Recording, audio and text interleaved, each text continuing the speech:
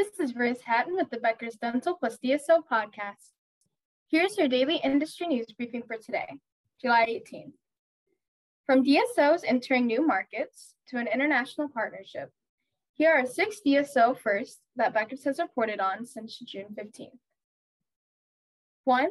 The Smiles Management added its first Pennsylvania practice to its network.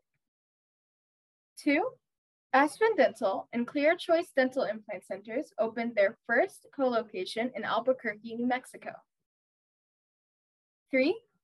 Sage Dental teamed up with Japanese clear aligner manufacturer Sheep Medical to offer Keo Clear orthodontic aligners, making it the first DSO in the U.S. to offer the aligners. 4. Heartland Dental completed its first strategic partnership outside of the U.S. 5. MB2 Dental added its first Ohio dental practice to its network. 6.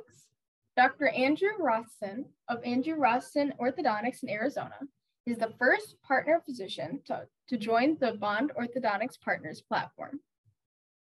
If you would like the latest dental and healthcare industry news delivered to your inbox every afternoon, subscribe to the Becker's Dental plus DSO Review e-newsletter through our website at www.beckersdental.com.